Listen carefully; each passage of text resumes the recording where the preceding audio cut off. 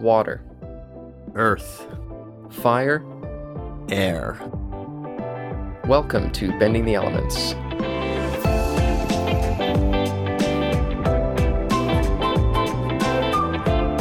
A production by the Novice Elitist Podcast.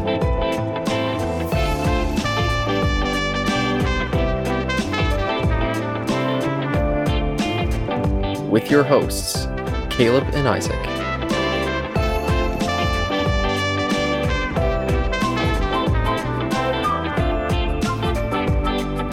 A podcast about all things Avatar.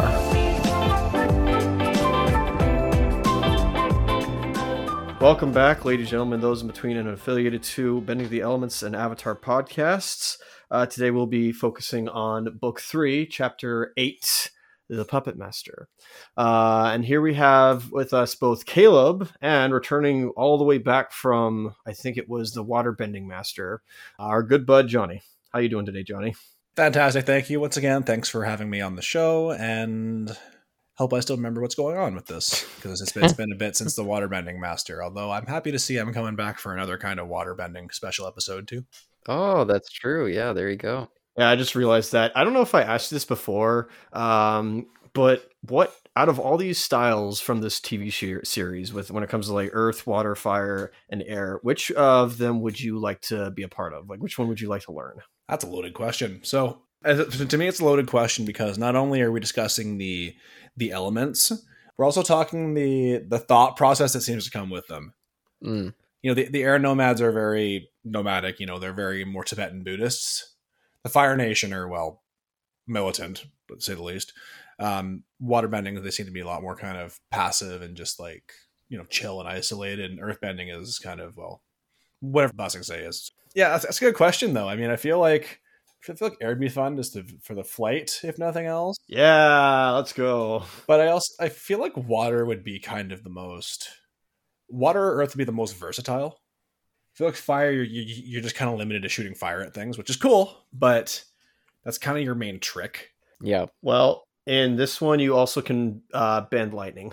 True, that's true, but that's only like one person out of how many thousand who can actually use that? In this, there's confirmed 2 people who can so far. There's probably been others, but like we've seen 2 people do it like in front of us.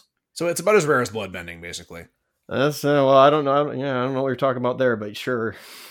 So yeah, this one was written by our old pal Tim Hedrick. He's frequent writer there behind the pen, and directing was once again helmed by Joaquim dos Santos. Back again. Good old Walkie. Yeah, fresh off doing Into the Spider-Verse or whatever the new one is called. Yeah, fresh off. Yeah, like 15 years later. Yeah, exactly. Yeah, fresh off, yeah. he came from the future came from the past to do that movie, and now he's come back to the past to I guess finish off Avatar. That's why this show is so good. There you go. Yeah. Definitely the show. And animation was provided by JM because I'm shocked. I'm stunned. Are you? No. Okay. I didn't think so. I have no context for any of this. It's totally fair.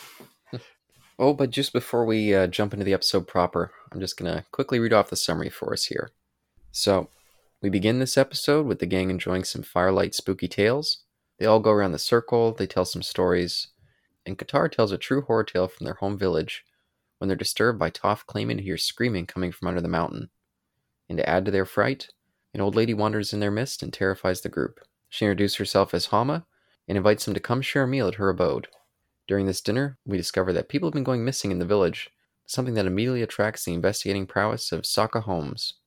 The following day, they head into town to do some shopping, and he overhears from some men that the disappearances happen only on the night of the full moon, which will happen again in 2 days' time. Sokka fixates on the idea that the firebenders must have done something to anger a local spirit, and begins investigating who could be at fault. And still working with the ominous vibe he got from Hama during their initial meeting, he takes the first chance he can get to search her home for anything suspicious. And after going through her things, he discovers a box he thinks might hold the answer. But just as he's trying to pick the lock with his sword, the old woman appears and it's revealed that it contains a whale-toothed comb from their shared home, the Southern Water Tribe. This new revelation makes her fast friends with Katara, and she soon takes her under her wing as a mentor, as she too is a waterbender. Sokka continues his investigation and it becomes clear a local mountain seems to be tied up in the mystery. Some more plot ensues, training blooms, and it all comes to a head on the night of the full moon when the gang discovers that in the base of the mountain, the missing people are being held prisoner there. And on the Katara side of the plot, Hama reveals her backstory, that she was taken by the Fire Nation when she was young, along with all the other Southern Water Tribe benders, and while held in bondage, she learned a sinister technique in waterbending, where she could use the water and blood to control people like puppets. And she's been using this technique to kidnap people and reenact the horrors she experienced as a Fire Nation prisoner, except now on innocent Fire Nation civilians. But she's growing old, and she thinks that Katara is the perfect choice to continue her work. Horrified at this prospect, Katara turns against her. A fight ensues, and it worsens when the rest of the boomerangs show up to help. Hama controls them and uses them to attack Katara. And when all seems lost, and Aang and Sokka are driven to a near-fatal collision with Sokka's sword, Katara is forced to utilize bloodbending on the old woman. She wins the fight, but the old woman laughs, happy to see her technique passed on to another bender. And with Katara's tears of the horror of the evening, we end the Puppetmaster. But if all of us can get our legally, digitally, or physically versions of Avatar somewhere and get it to the timestamp 00000, press play right now. But yeah, book 3. It's exciting to continue this. I've been surprisingly, I've not remembered book 3 as well as I remembered book 1 and 2, even though I've seen this one more recently. I don't know why that is.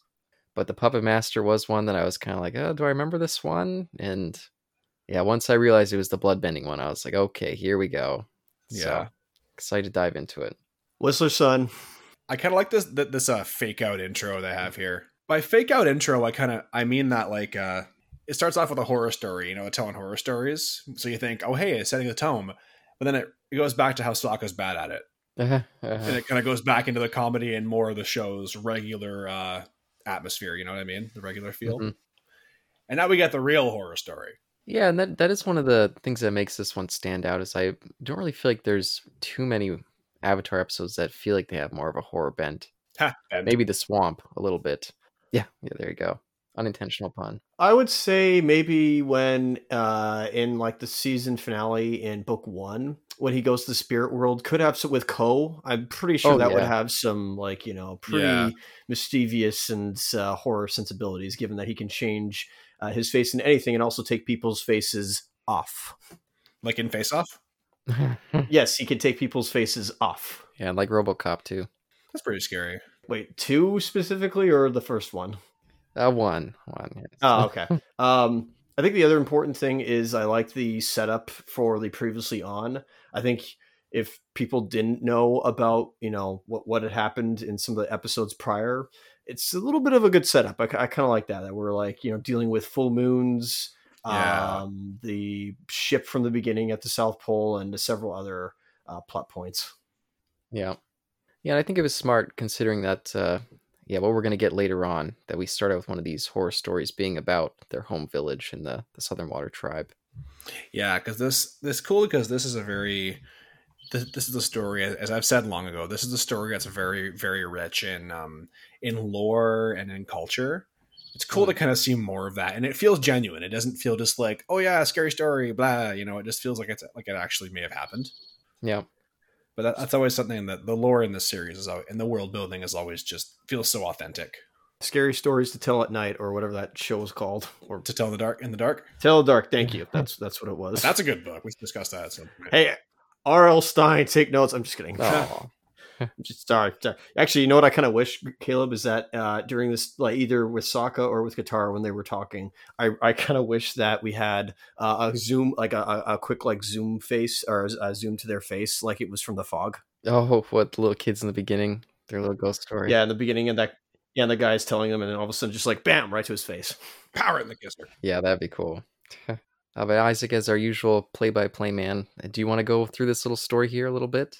I don't. We don't have to. I mean, I think I don't know if it's setting anything up. I don't know if it thematically or symbolically means anything for Katara to what's going to happen in this story or in this episode. I mean, but it definitely does make me question which house they were talking about. Where like this massive snowstorm happens, and this couple and this family are left inside, and when they like cover the snow, the fire still is on, but they're nowhere to be seen. So it's like, all right, like definitely, I think it may just be like getting us ready for like this is going to be a creepy episode. So if you're uncomfortable, like the exit is that way. Yep. Yeah, it's definitely a tone setter in that regard. It's not very common to see that in this kind of series. Yeah, and coming from the exit, yeah, Toph notices with her little seismic sense bending, that some footsteps are coming their way. Some potentially elderly footsteps approaching. Well, there's that, but there's also the fact that she also can hear screaming. Yes. Like she can sense the vibrations of screaming under the mountain. Oh yes, yeah, there you go. I'd forgotten that little bit there. And that's a very interesting bit, because for something that's so obviously ominous, it's really glossed over. Yeah, they almost, maybe it's because the group tend to just think that she's like Screwing with them, yeah. playing out a joke to try to scare them. And especially in the context of the stories, it really does come off that way. Like, that's one thing about this episode is and this is also another part describing what comes a bit later too, is that it seems to hint at things where it just kind of like, where it constantly plays with you kind of going like, hey, is this going to be this? Nah, it probably isn't. But then it kind of is. Mm-hmm. This episode does that a few times. Yeah, and I do like the introduction of this creepy lady coming out. You children shouldn't be out here at night like this. It's like, oh no, it does feel like the horror person stumbling upon you. It's just kind of like, are you the villain? Yeah. Shush. Are you the antagonist? Shush. Nah, she's cool. Her first name's Antag, last name Ganis. No kidding, Yeah, right? come to my gingerbread house and let's I'll cook you up something nice. Finally, the best adaptation of Hansel and Gretel we'll get. No word of a lie there. I do like how I will say just how they portrayed her and everything. I do like how there aren't many situations where you can have a bunch of kids in the woods approached by a creepy old lady and have it not be entirely creepy.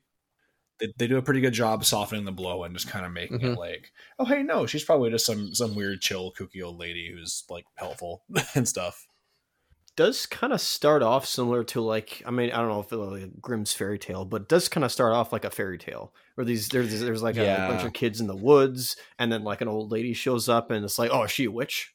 Like that's if that's like with other fairy tale like stories, like what's the lesson here? It's like, oh boy, like I think we're in for something here. Yeah, it's totally very consistent. Yes. So at 0324, oh man, that is a funny image of all of them, just like, oh no, it's just like something out of like Scooby-Doo. 0324. Let me quickly take a look here. Of course. Oh yes, of them all scrambling together after Toph says that she heard something. Yeah, exactly. And then you look at Momo's face there. It's just like, Yeah, even Momo is terrified. I love his emoting there. Yeah, Momo is always like the Greek choir. Greek choir. Yeah, you're right. Yeah, but then she invites them home for a nice home cooked meal, and they come, and she tells a little horror story of their own that some town folks have been disappearing on the night of the full moon.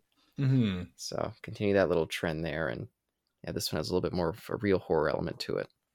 Yeah, so it wasn't just like so they're stumbling into a local mystery. Yeah. Looks like we're gonna need the mystery mobile for this one. Oh my god. Oh, by the way, did we see Appa or Momo at all in that little opening bit? So we did see Momo, but no sign of where Appa is. So I'm just like, what the hell is going on here? It's like, yeah, there we go. Not yet. He does come back in a bit, but yeah. That's fair, yeah. Now we're in the marketplace. I'm in bed with Sokka. Oh, that came out wrong, but well, but that's right. Well, have a look at the pose he ends up with there. That stays Tell in. me how wrong it ends up. I realized just as it was coming out, I was like, "Oops." But yeah, we've all had these nights where we're just like, we can't sleep for some reason. Hopefully not for insomnia reasons, but like, yeah, you just you have those things. Yeah, some warm tea and or certain beverages may help put you to sleep. Hey, there you go. Life tips according to Isaac. Has anybody actually ever counted sheep? I've tried. Yep. I used to try. No, I never tried that before. I don't even like. Where does everyone see these sheep? I just see empty. I see an empty room. Yeah, that comes down to whether your imagination works in the way we actually create pictures, or if it's just imagining that the pictures are there but not actually seeing them. Oh. Johnny, you have to use your imagination. Too tired to use it at that point. So we're doing the. It's like, well, they wake up Sokka after a terrible night's rest, and the thing about Sokka is that he is one of his things he likes is he likes shopping.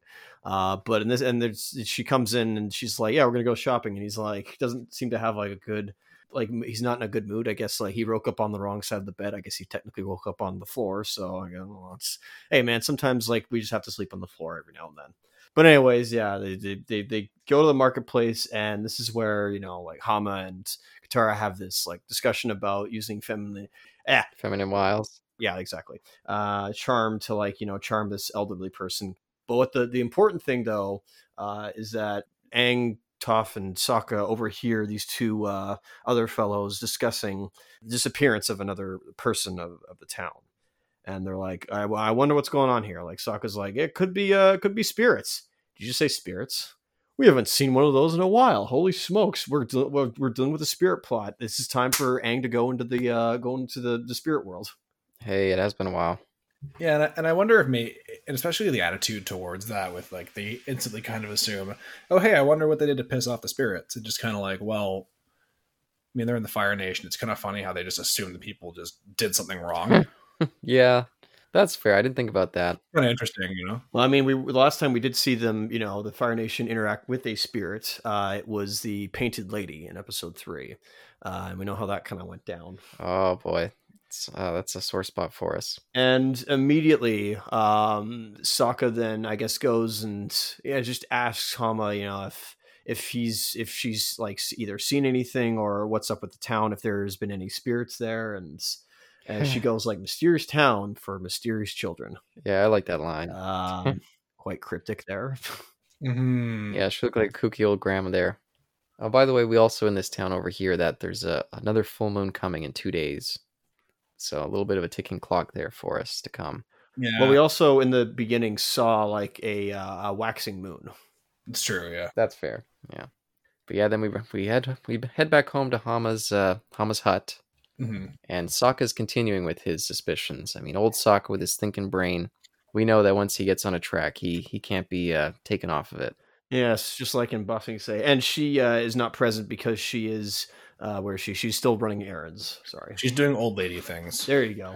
I think it's also nice because this episode we really started to poke at Katara's character, in that she kind of always kind of sees the good in people, the good in things.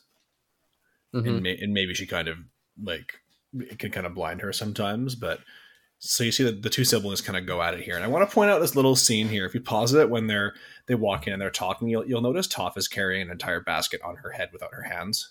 Oh, that's cool. That's cool. And Aang just takes it off. It notices and takes it off. But I'm just like, I feel like it's one of those things I missed before, and I'm like, how's she doing that? Yeah, I missed that too. That's funny. Like it's not a stone basket. She can't just earthbend and make it stay on top of her head. Like what's she can't. There's no way she can balance it on top of that hair. Like what the fuck? Hey, she's a weirdo. Maybe she grabbed a few stones and put it in there. No one was looking. That's true. She is weird. But speaking of weird, Sokka's, he's going upstairs. He's like, I'm just going to start going through this lady's stuff. She invited us to her home, a nice host for us, and I'm just going to violate her privacy and go through all of her stuff. So we're the good guys, right? He's not really known for just kind of doing what he's supposed to do. That's fair. Yeah, there have been instances in the past where the curiosity of Sokka to know everything have kind of gotten the better of him. In fact, it usually does. And then they find some puppets. Yeah, that must be why this episode's called the Puppetmaster, right? I can't imagine any other reason. All right, so this means that the whole episode's going to now be in Marionation, right? Oh no. Oh man, could you imagine if Avatar Studios puts out one of those? It's like either on the Marionation thing or like the clay animation. That might be interesting. You mean stop motion? They get experimental. Yeah. Wallace and Gromit. Yeah, that would they do like a full marionette thing, like Team America World Police or something. There you go. Yeah.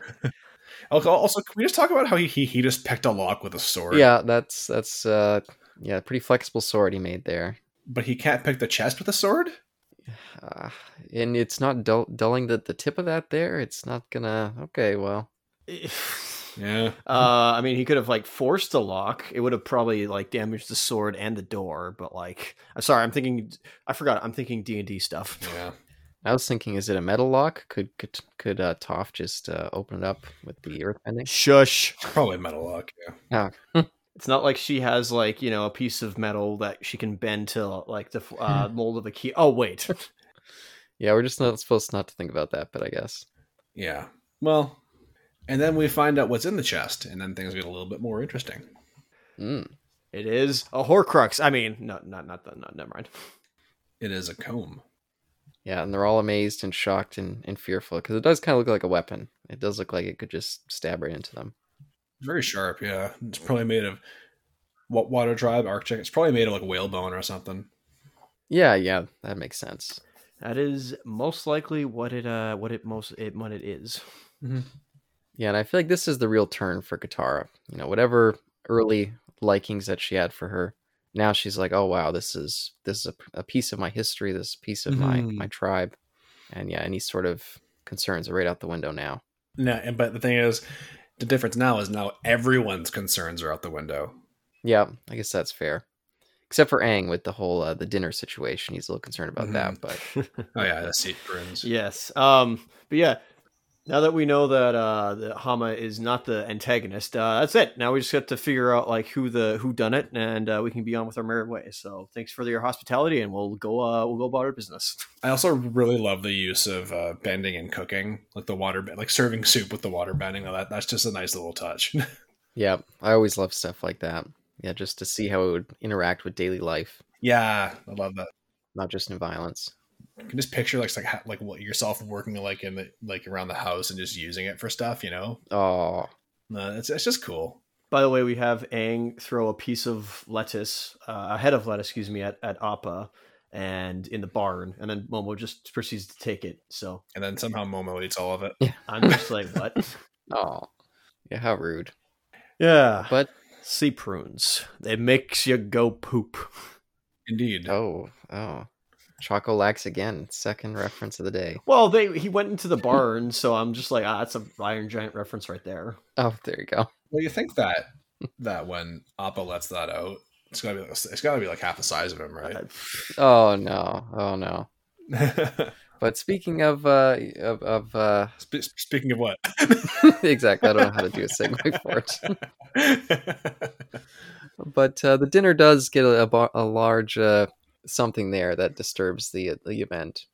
As Hama, she starts, because Katara's like, oh, I've never met another bender from our tribe, and she takes it to a dour place where she says that, yeah, that's because the Fire Nation wiped us all out, and I'm the last one.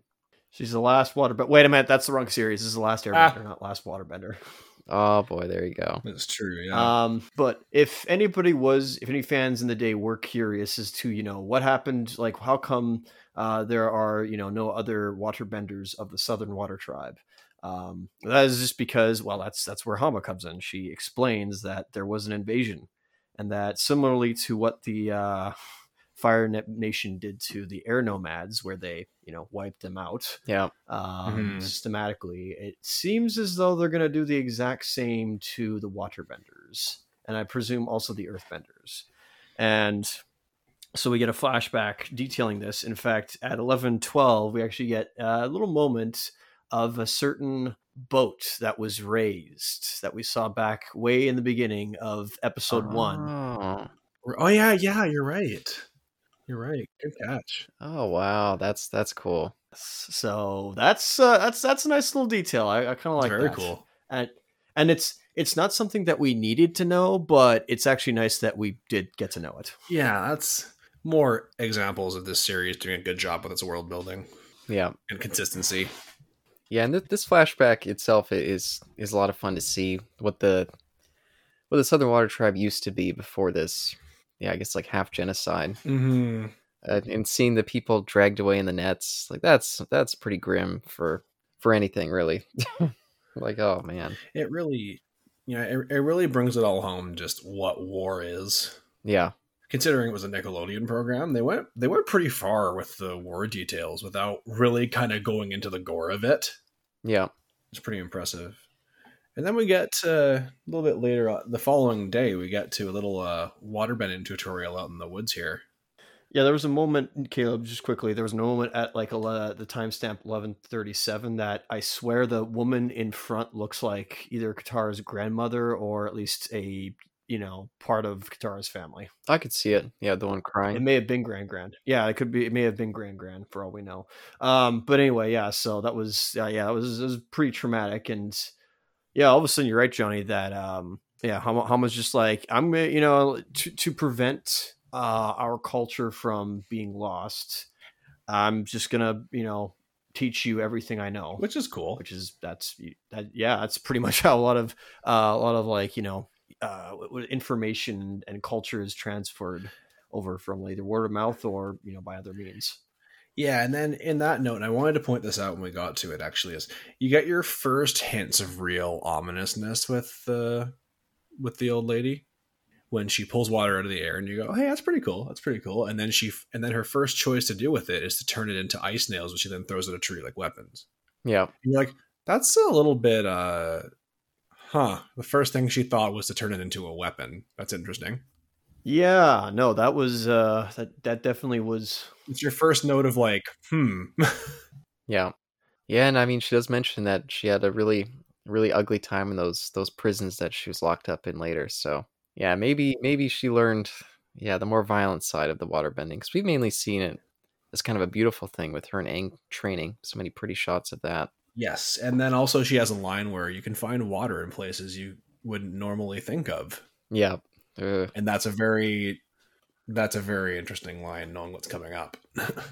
Yeah, they do a very good job of setting up that kind of subtle, ominous quality to her. Yeah. Meanwhile, the other three are looking for a spirit. And we get a great line about the moon spirit turning mean. Which sets Sokka off in a hilarious way. Lunar goodness. That should be the name of a drink or something.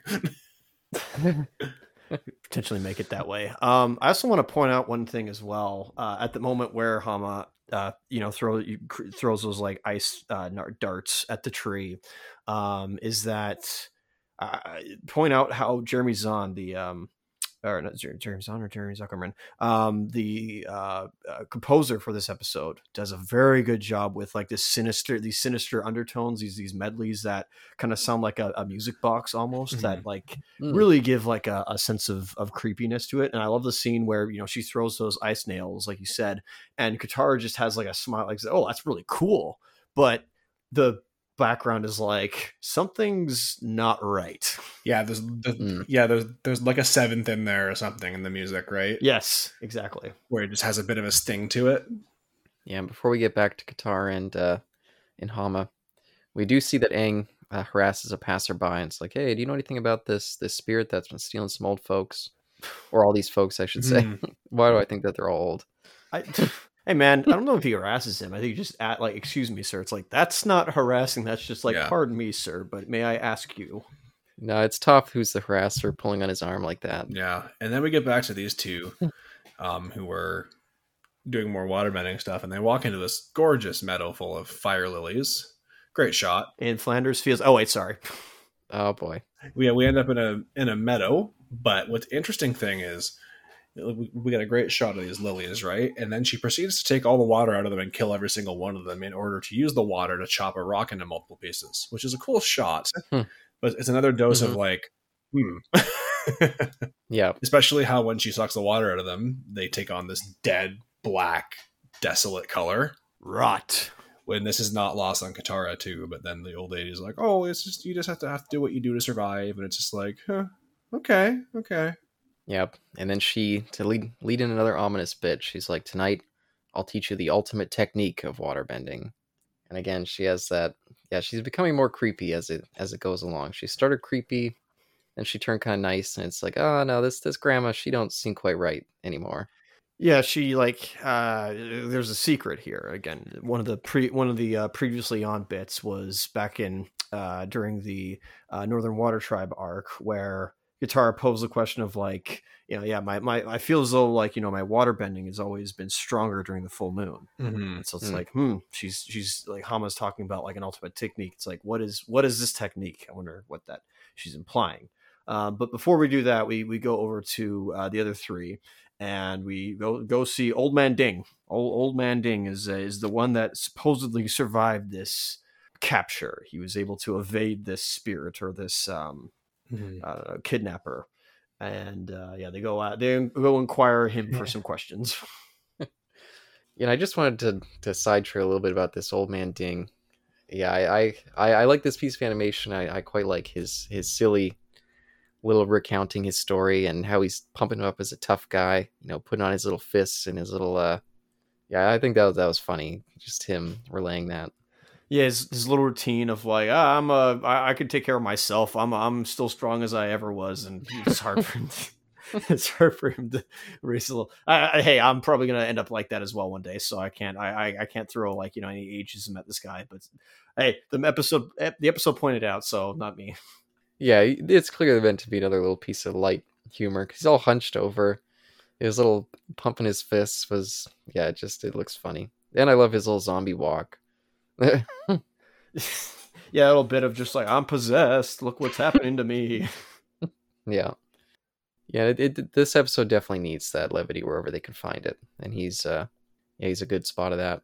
Yeah, it is quite funny. I've said before, how like the humor, how much the humor works in this episode. Like Yeah. yeah, it somehow works. Like there's been other, like, people probably know a lot of other projects where they did try to put comedy into like a very very serious like subject matter, and this just works. Like this is not the Marvel method, or the MCU method. Like this is, Hmm. I don't feel taken out whenever they like either make side quips or like they have a little like bit of humor here or there. Yeah. Yeah, it feels natural enough. These characters are, none of them are really comedy relief, but they all have their silly elements to them. So yeah, it always blends well. And plus we always get these kind of side characters. Whoever the side character happens to be is usually a little bit on the kooky side. So it makes sense that that'll continue here. Yeah, like the from book 2, episode 3 or 4, Return to Bossing Say, with the old guy with the purple pox. Oh yes, Purple Pentapox. Purple Pentapox, thank you. Where they kind of point out that guy. It's just like, let's all act like that guy. It's just like, I've been doing it for so long. Or the Painted Lady. What was his name? There was Doc, there was Shu, Yeah. and there was somebody else. Yeah, now that I think about it, a lot of kooky old folks in particular. Something about this series is like it's kind of on the nose, right? Like where they make blind jokes, they make ageist jokes. Is this show was this show like woke as everybody says it? Well, I'm sorry.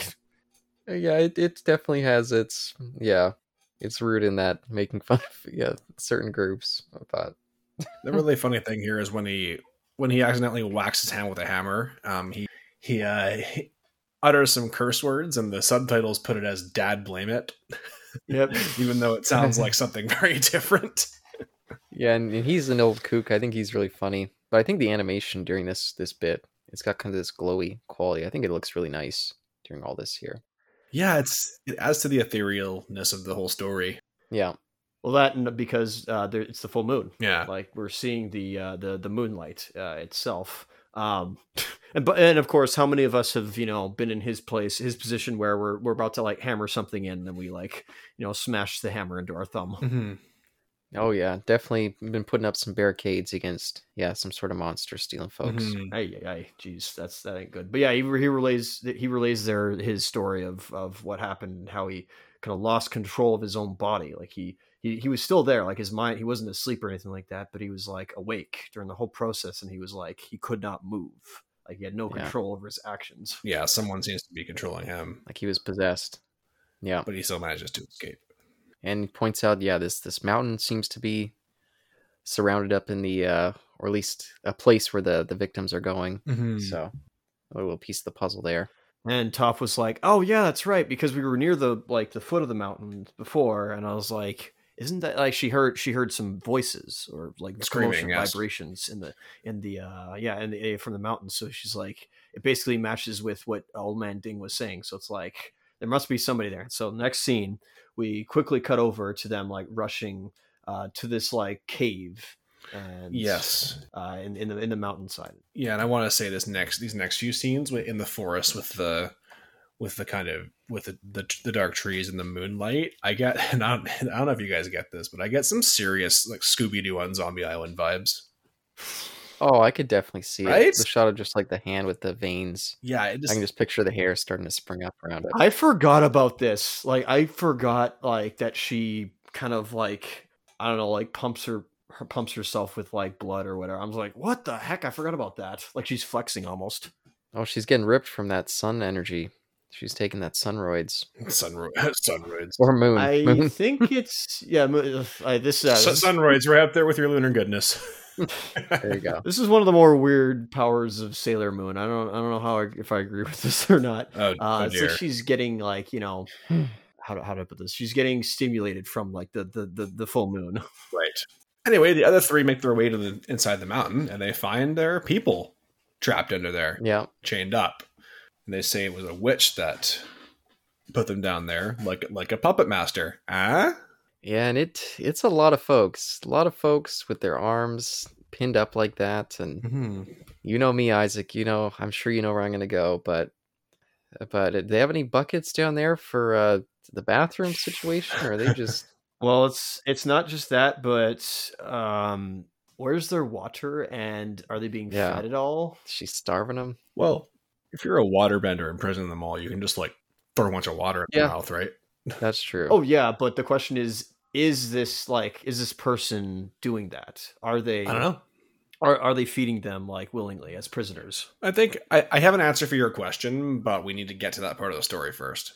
Of course, Sure, let's keep going sure. because now it's no longer a spirit. It's most likely a person. As you said, they say a witch. A rather innkeeper-like witch, apparently. Ooh, an innkeeper like witch. And before we flash to the other two, we go to them. We see this cat owl, which makes perfect sense because Yeah, I wanted to point that out too. That's pretty cool. like because come on, real owls in real life are just cats. Owl cat. Like, why not? and then it takes off. It does this like purring hoot thing. Yeah, no, I love that too. That was great. Mm-hmm. But Sokka was suspicious and, yeah, once again put the blame on Hama. So, It would seem that yes, his suspicions were just like back in episode 1 of book 1, where he was just suspicious of Aang being like not what he seemed. His suspicions have not been wrong in this case for who the innkeeper may actually be. Well, I mean, she is who she says she is. It's just what happened during her imprisonment that this all occurred. Take it away, guys. He seems to be very good at following his gut, that Sokka guy. yeah. Level-headedness is what we always need in a party. But we also need outside the creative, outside the box thinking. Mm-hmm. Yeah, and speaking of it being outside or inside of a box, yeah, we see Hama in her prison days, and yeah, it looked pretty grim. Yeah, they got these boxes suspending off the ground and their hands behind them. Yeah, it's a pretty ugly look. It's like one step from being crucified because, like, at least with me, I can see like a lot of like crucified or the crucifixions like some imagery almost where they're like, you know, they're binded and cuffed like you said to the cage itself, and like the prisoner or the guards come with like, you know, little spools of water from like a stick almost. It's I'm just like, wow, Not vinegar? that's not vinegar. No, not vinegar indeed. And then we get to the crucial moment of her realizing that the rats are just skins filled with liquid, which is a really, really kind of Oof. I don't know how to describe that description, but it's not it's not exactly like a nice. It's a very materialistic one. You know what I mean? Yep. Yeah. Very, very like a tool for me to use. Other living things are a tool to me. That's kind of like that's verging into the sociopath kind of territory there. Right there. Yeah. Oh yeah. Yeah, that's a broken person. Yeah, with that kind of mentality. Eek. Yeah. So, you know, what she's getting at is that, you know, she's you have to fend for, you got to find water wherever you can. And so each time it was like a full moon, she felt like a reinvigorated almost like the moon like gave her a bunch of like strength that she never thought she had, especially in this like dark place where, you know, she was had limited resources for herself, and realized that probably through this like this amplification almost, she realized that, you know, what is you know, all life but, you know, water being everywhere, as she said before. Now the whole idea that, you know, yes, humans have water in their bodies, Yes, but it's about 60%. We're not talking all fully made of water, but like 75. yes, There you go. 75. Yeah, yeah, roughly like 45 to 75%. I also looked it up that apparently babies Mm-hmm. have a lot more water in them than like us like adults do. Hmm. Think on that for a moment. Yeah, makes sense. Well, they're kind of, well, they often come out kind of swollen and kind of bulbous looking, so I can see it. Oh yeah. Yeah, and even their bones are more like squishy than fully solid. They haven't been fully formed yet, yeah. So imagine what she could do to a baby. Oh, come on. Let's not go there yet. Yeah, let's not. Now, so finally we're at blood bending, Yeah, which is the ability of bending someone's blood. yeah, controlling the water in another, as she puts it. What for both of you, what do you think of the movements that she does? Like the almost like the marionette like way of moving almost. Oh yeah, it's creepy. It's well done. It definitely has a much more kind of alien quality because usually the bending has a pretty sense to the motion. Yeah. Yeah, hers feels like in a distorted kind of way. It's true. Like you notice them how they all move. Like air, they're very like they're air like the water's very fluid like water. Fire's very like, kind of like aggressive like fire. Earth is just kind of more stomping and kind of grounded. But yeah, this one is very, it's almost like kind of more minimal and just, it reminds me kind of like a force choking like in Star Wars. Where it's kind of, it's small, it's finite, but it's very, very kind of deliberate. Yeah, this is an odd reference. I think only Isaac will get it. Do you remember in the movie The Horrors of Malformed Men, the very bizarre dance kind of thing that the main villain would do in it? Yes. Yes. Oh man. Yes. Feels very similar to this. Yeah, that's a reference, all right. So I don't remember. I read it somewhere, but I did read that the martial arts coordinator for the series, Sifu Kisu, did in fact find something regarding a real world martial art. I don't remember where in China it was practiced, but there is a martial art that kind of has this weird, like, way, like almost, I don't know if it's praying mantis, but like, again, something very, where again, it's like you're controlling like marionettes. Right. Yeah, it's creepy. Yeah, I think the setting is great for creepy too. It's this kind of windy night with the full moon light there and all the little leaves flying around them in their hair too. I think it's very has a very dramatic quality to it. Well, very well done. Someone really did their gothic horror homework with this setting. Yeah, absolutely. I think, and then of course she's just like telling Katara like, "Hey, once you get this right, like once again echoing Star Wars in my opinion, like just if you come to my side, your power will be greater than ever before." Yeah, and I like the way Katara puts it too. She's like to reach inside someone and control them. Just that idea, it's just got a really creepy. It's sickening. It's violating. Yeah. Yeah, exactly. Yeah, very clearly went down a very dark direction, and the fact that she can't see it is yikes. No more. Just immediately kind of accepting this as a member of your tribe. This is definitely something to push aside quickly. Mm-hmm. It's ugly. It's ugliness, like, because you can't falter for what's happened to her, but at the same time, the fact that she's not really there anymore and she's doing to others what like others had done to her, you can't agree with. But so it's very like it's a very ugly situation, and I like this. I like how like sure she's the I don't want to say like she's the antagonist for this episode, yes, but it's like from a person from the water tribe. But again, it's because of war and what it's done to her. Exactly. So it's not a good clean situation. It's so ugly. Yeah, another shade of what the horrors of war can be is the victims can become just as horrific. And it's cool to see how she, of course, her motive for revenge are kind of like, okay, fair enough. I can see where you'd want to mess up the Fire Nation in return. But the interesting thing to me is where she goes from there. Because in the flashbacks when she escaped, she still seems fairly young, right? Mm-hmm.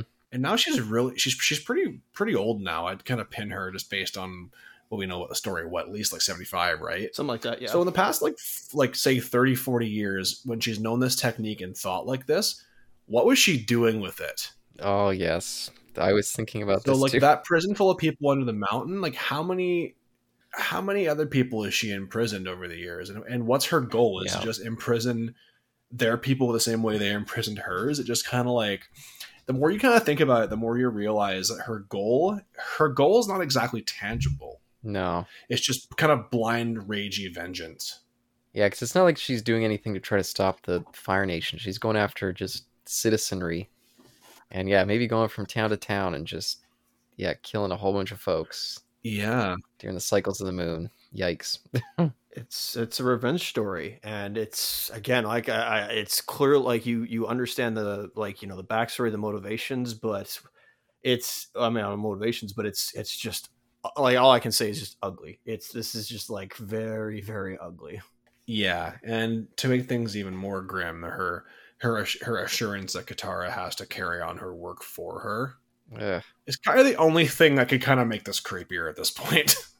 Yeah, pretty much. And the great animation of her face as she's becoming more and more villainous. Yeah, I was looking at that too. Like she really owns it. Yeah, and rightfully so, Katara decides, okay, well, I'm just gonna have to stop you now. I can't let you keep doing this stuff. And then she gets the blood bending put to her. I really like how she even makes the point, just like, before you turned against me, you should have learned this technique. I'm just like, that's actually a really interesting thing to say. Mm-hmm. That is, you are downright correct on that, Johnny. That is such a funny line. Well, Katara, she also can just, think more with her emotions than her head. Yeah. And it can get her into trouble. I mean, I'm not going to say that I wouldn't make the same mistake as well. But this is also what makes her so strong enough to fight back. Yeah. But first, she definitely gets messed around with this bloodbending. But then she realizes she's just as powerful, if not more so. So then, fights back pretty hard, which is kind of cool. I'm wondering that. Help me out here, Caleb. So, do you think it's do you think it's because of the moon? Like, do you think it's because of the full moon that it gives her this like upgraded resistance, like this amplified resistance to the bloodbending? Yeah, I think so. But also, she's an old lady. Yeah. Okay. I mean, she's real old. It's not like she's like a master in there, just past their prime. She looks like she could be like almost 80. Like, there's a difference between her and Uncle Iroh, for instance. Like, Uncle Iroh, previously we saw him in the jail cell. He was getting buff. Like, he was getting ripped. Like, he was still doing calisthenics. He was still doing like body exercises or plyometrics. Like, he was still, working out and like still moving. So his body is still in good health. So you could actually believe that somebody much younger than him could lose to him. Right. So it wouldn't be that far off. But her, yeah, you're right. She looks like, even though she's moving, she's still practicing her techniques. She's a lot more frail looking. Yeah. And it also could be because of, years being imprisoned. We don't know how long she was imprisoned for. So maybe like it didn't just do a number to her psyche, but also maybe her body. So, but yeah, fair enough. I could probably, I'd probably find the idea that Katara is amplified by the full moon to kind of break through Hama's control. That makes sense. Well, if you think of it in D&D terms, Isaac, imagine if she had like I was thinking that too, a fortitude save or a will save, and then because of a natural ability, well, the moon gives her a +4 or a +2. I'm good. You're on it. I'm glad you're here. That kind of makes sense. Also, Hama too is in a position where she obviously knows this technique very well, but she kind of hasn't really had any opposition. Exactly. Ever. Yeah.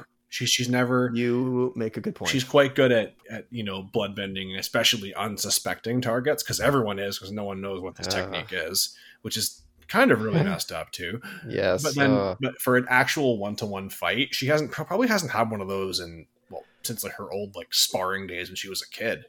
Yeah, versus Katara, who every week she's out there battling these guys. Yeah, you're on it, Johnny. I didn't think of that. You're right. It's the whole self-taught versus like you go to school for it. So obviously there's some people who, can be self-taught because their bodies are like that. Well, I wouldn't say it's self-taught. It was more just like, combat experience versus not combat experienced. Yeah, that too.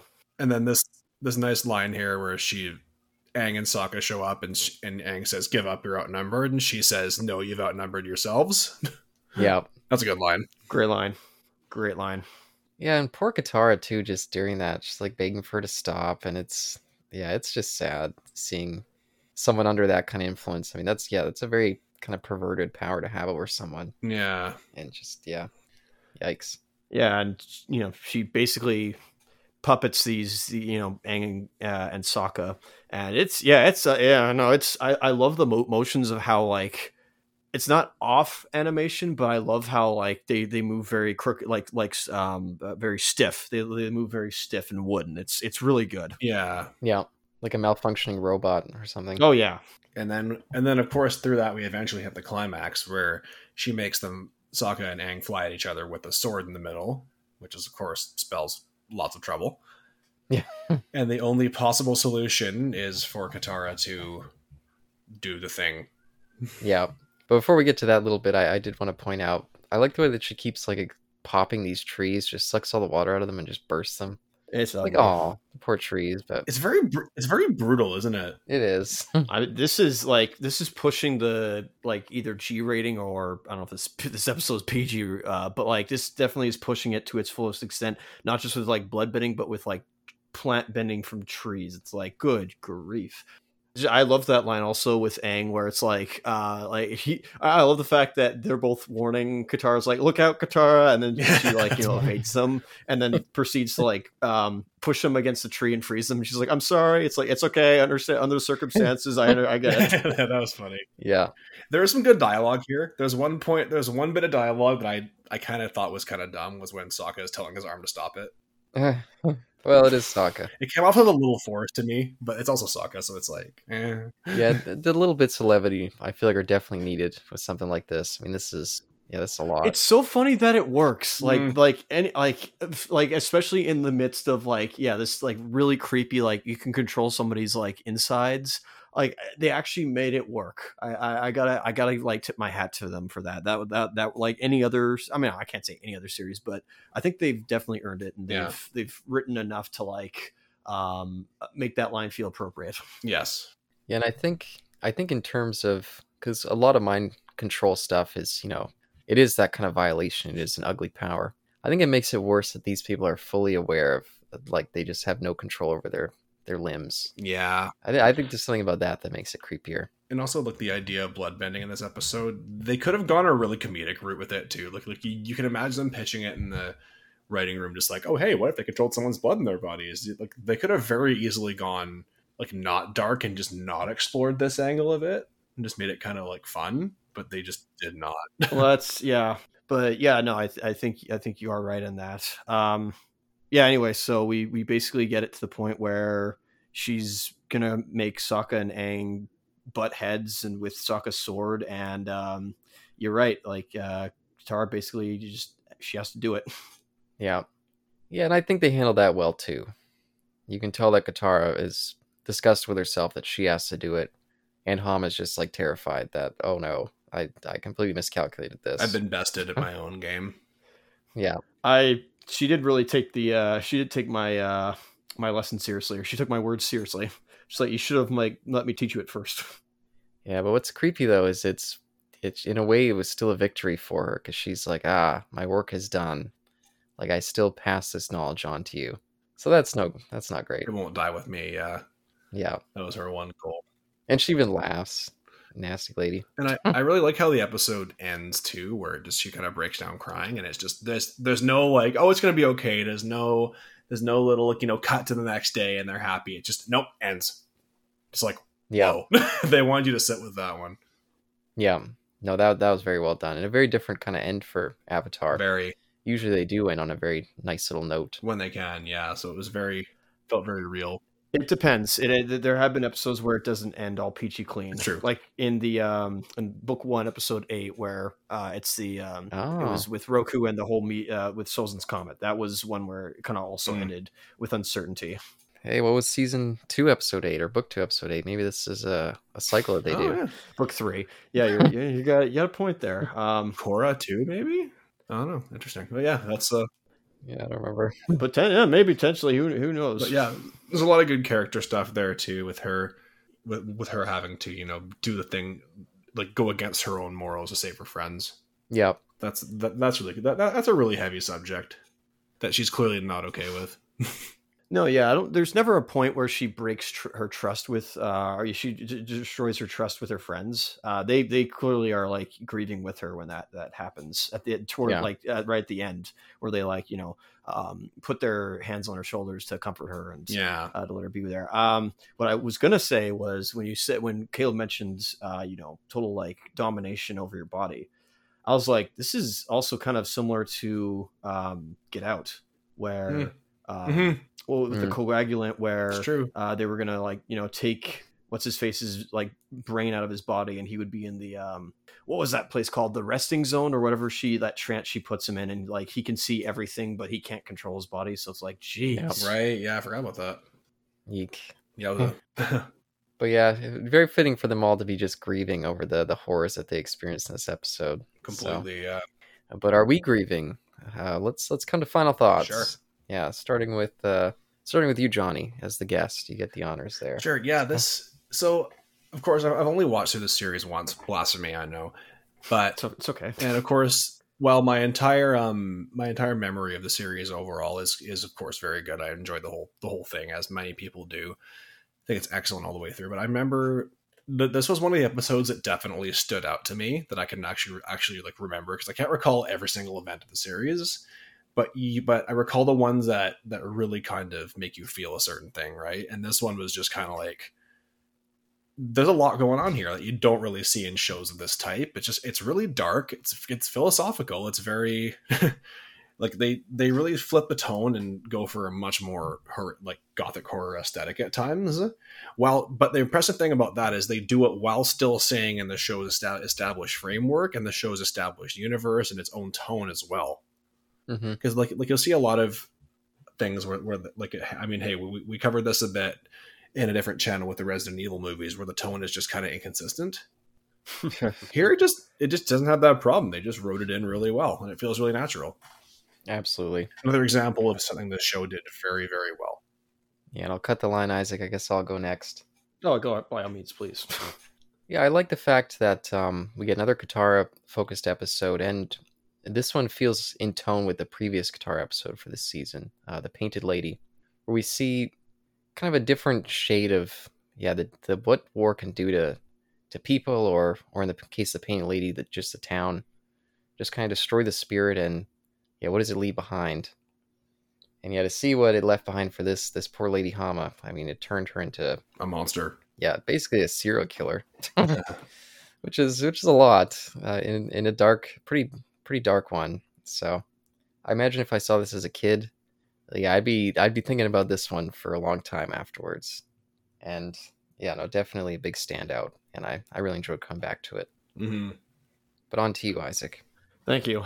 There was a reason, Johnny, I wanted you on this one, because I knew these were similar to your sensibilities, as Johnny is a master of horror. Oh, come on. And so I knew he would definitely have a definitely. And I figured, you had seen the whole series before, as you said. So I was like, but your standout. Yeah, exactly. This is like a standout moment for everybody. This is, like I said, there are probably other children's, or at least, family programs that kind of draw the line of like, okay, what can you actually put on like children's television? And this is definitely one of them that was really, I will admit and say that I think a lot of other fans have pointed out where it's like, okay, is bloodbending inherently evil? Good question. Because I mean, sure, I'm not stating that the controlling of one's limbs, that makes sense. However, if you recall, one of the other abilities that waterbenders have, and it almost kind of maybe have preceded, or at least set up the idea of bloodbending, was the fact they can heal. They have the ability to use water to go into the body and like heal an enemy. Excuse me. So the biggest thing is that with like bloodbending, well, if you can control blood, this potentially means that you can prevent like either blood loss, or even better, prevent blood clots. You can, purge the body of any like, weak blood veins or something like that, add more water to it so that it gets, more and strengthens the muscles. So there actually may be some good medical practices for it. But obviously, again, I'm not like, I'm not here to say like, bloodbenders' lives matter or some, phony thing like that. Oh no, God. I think there is like, as with everything, there is there can be good techniques, but Yeah. unfortunately, in this show as of now, has not kind of shown us that with these, as we constantly see firebenders are like fire is kind of the, especially with Zhang Zhang, it's like fire is like the element of destruction, Hmm. and is a very powerful one as well.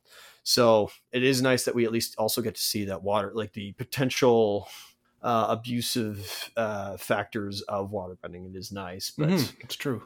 for the acting on this one with Hama, I think they did a really good job of getting was it Tess? Yeah, Tess McNeil. And she's been in, like, if you're a millennial, you probably heard her in a lot of cartoons. She was in a lot of like Disney related stuff, but I think what a lot of people remember her also from, like, she was Dot Warner in the Animaniacs. But one of the other things she was in, she was Mom in Futurama, where she was just like Oh, she was sinister, of course, but it was in like a comedic sense. So uh-huh. she, I think, leans more into that, but with a lot more like sinisterness and not as like funny, because she's supposed to be this, like, she's the creator of all the robots in that series, Yeah. and she puts on a facade of being like this, very gracious old lady, and then, like, as soon as, like, she leaves the scene of everybody, she's like this cold-hearted person. Yeah, that's funny. Oh, I would have never placed that was her, but now that you say it, I can hear it. Yeah. Yeah, no, it literally does sound like Mom. I'm like, oh man, that's kind of funny.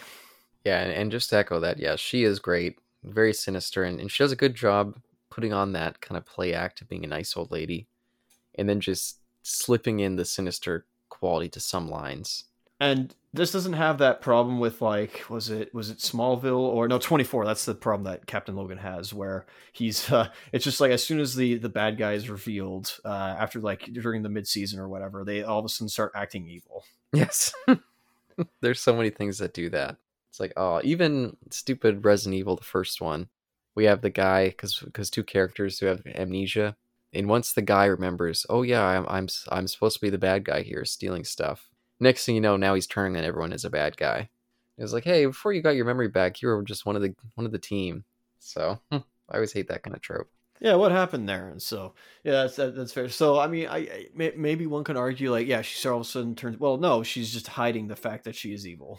I mean, maybe one could say the same thing in with like a 24 characters. I don't know. Hey, what do you think? Yeah, no, that could be, but yeah, the consistency in the performance, because it's not like she knows that she's evil. She thinks that she's making up for the genocide of her people. This is Well, her here's revenge. another thing. I didn't think about this. What if these are her next victims? Oh, like with Toph and Aang and Sokka. The boomerangs. Yeah, What, I mean, I don't know if it was, but I'm just like, what if that was the case? Like, what if she was like just like which I don't know if it's Witch Hazel, but like the witch from Hansel and Gretel. Like, what if that was the case? Like, yeah. she was like lulling them in, and then she was gonna like imprison them. To be fair, yeah, they are dressed like firebenders, and yeah, she just wants any firebenders punished. So But at the same time, maybe she also looked at Katara and Sokka and was just like, Water Tribe. yeah, you can just see it in their Maybe features. I don't know. I can't obviously, like, back that statement up, but I'm just like, maybe kind of similar to what Piandao said in Sokka's Master, where he was just like, try Lee, even though they didn't give her name, their name, excuse me. It was just like, initially, when she first met them, it was just like, yeah, maybe she just knew that it was they were a Water Tribe to begin with. Yeah, it could be. Anyways, yeah, no, this was a very good episode. Now, where do you think it sits for in the story? Do you think it's filler, or do you think it's very, like, much tied into I mean, it is continuity, don't get me wrong, but, like, do you think this will affect the overall plot? Hey, well, I guess we'll find out. I think for the overall theme for this season so far is, I mean, we've seen with the Zuko side of the plot and with the Avatar side is, yeah, just looking at the impact of what this Imperial force has been, maybe to give us more, hope that they'll end it at the end of this season. So in that regard, I think it does add that new shade, or at least another shade. Nice. Yeah, and something that, if it is a new discovery that nobody else has made, it was because of war, and I think that is, yeah, I think you're right. It is Yeah. just fleshing out the entire world as well. Of, like, these are the not circumstances, but these are the not results, but the outcomes of war. consequences to war. Thank you. That's what it is. Consequences. Yeah. Thank you very, very much, Johnny, for coming on once again. I appreciate you being here, and hope you had a good time. Always do, guys. I'm always happy to be on here as well. Always good to revisit this series. It's always a great time. So thanks for having me on. Isaac, do you have any last words of wisdom for us? I do. I pose this morality tale to us all. Do you think you yourself, the listener, would be able to handle the power and the pressure, or just, the overall like madness that is bloodbending? Can you control somebody's blood without going mad from the revelation? Till next time, peace.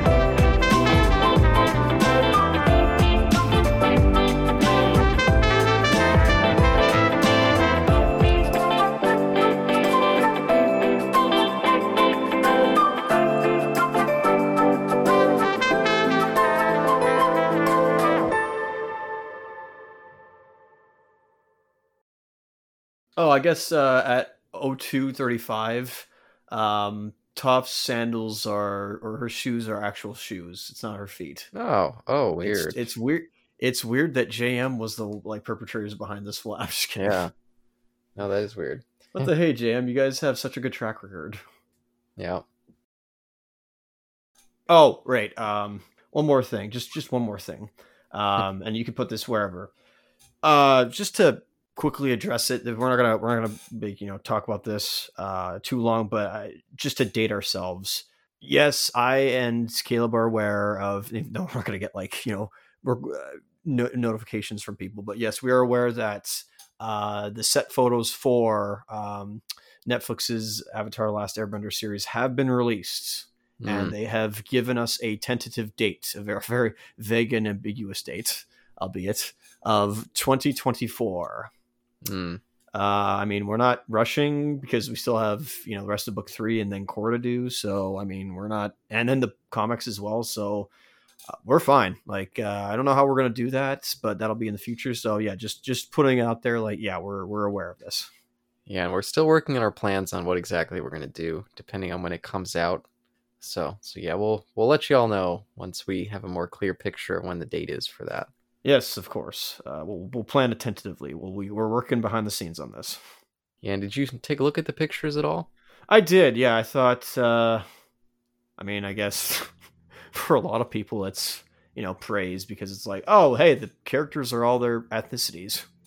Yeah, and at least one of them I recognize, the actress playing Katara. I'm pretty sure she's a Canadian actress, Indigenous. Well, same with Aang. Oh, he's Canadian as well? Except he's not Nepalese, he's Filipino. Oh, okay. So I just mean for anybody who wanted him to be like a Nepalese actor, it's like, well, take Filipino instead.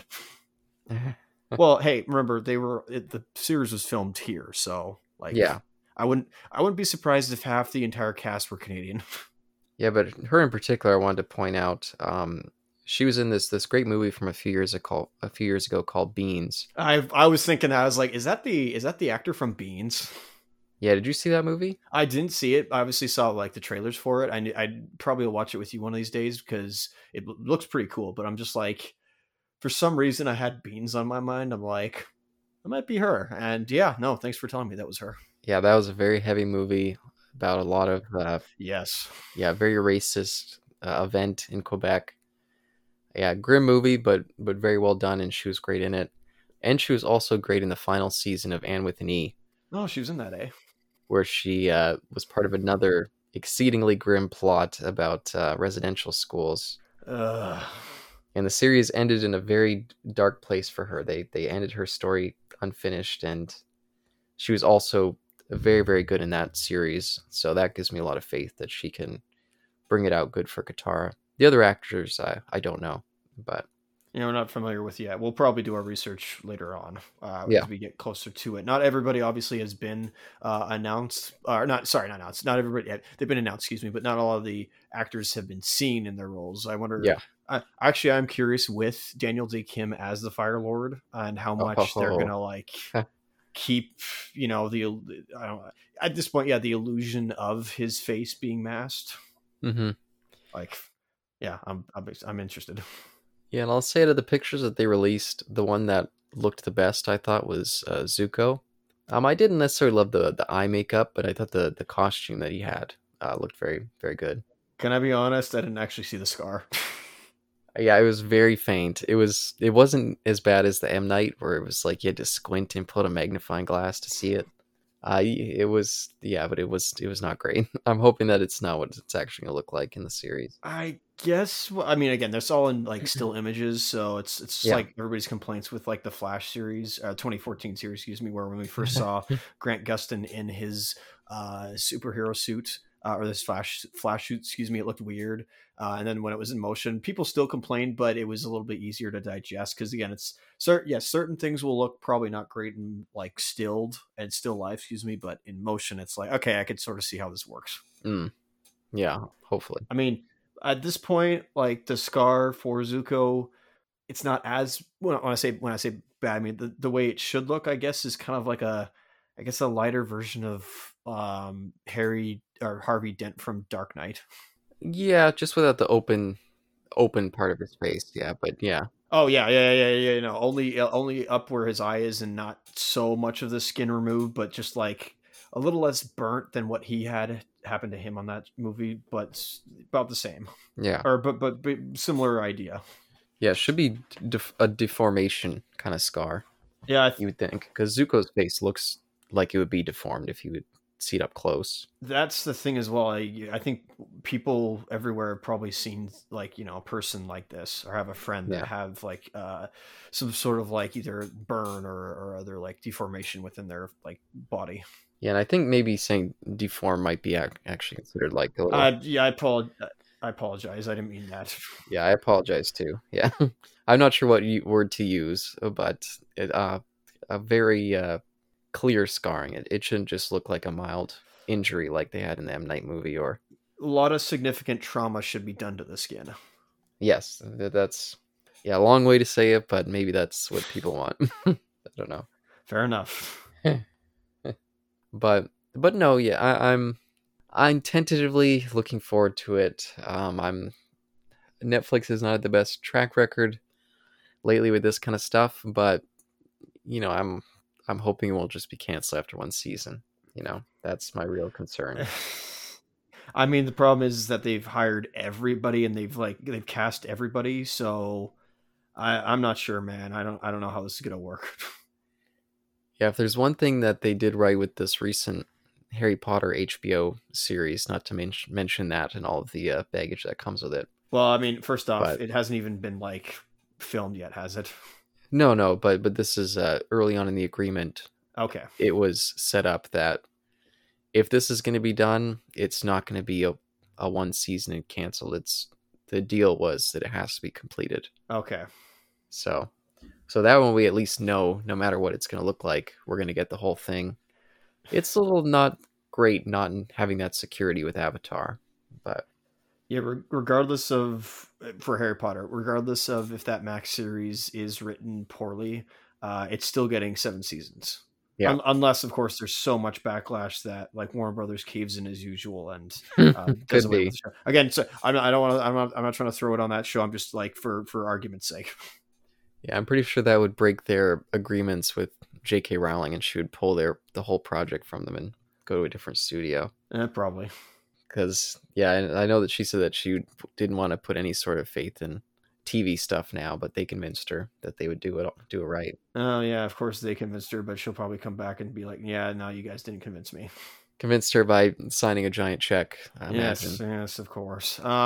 Yeah. So obviously we're not trying to be so down on the Avatar, but No, I no. hope it just goes back to the writing. That's all it is for us. Well, okay, I mean, that's not all it is for us, but like it's certainly an important thing for making the series good.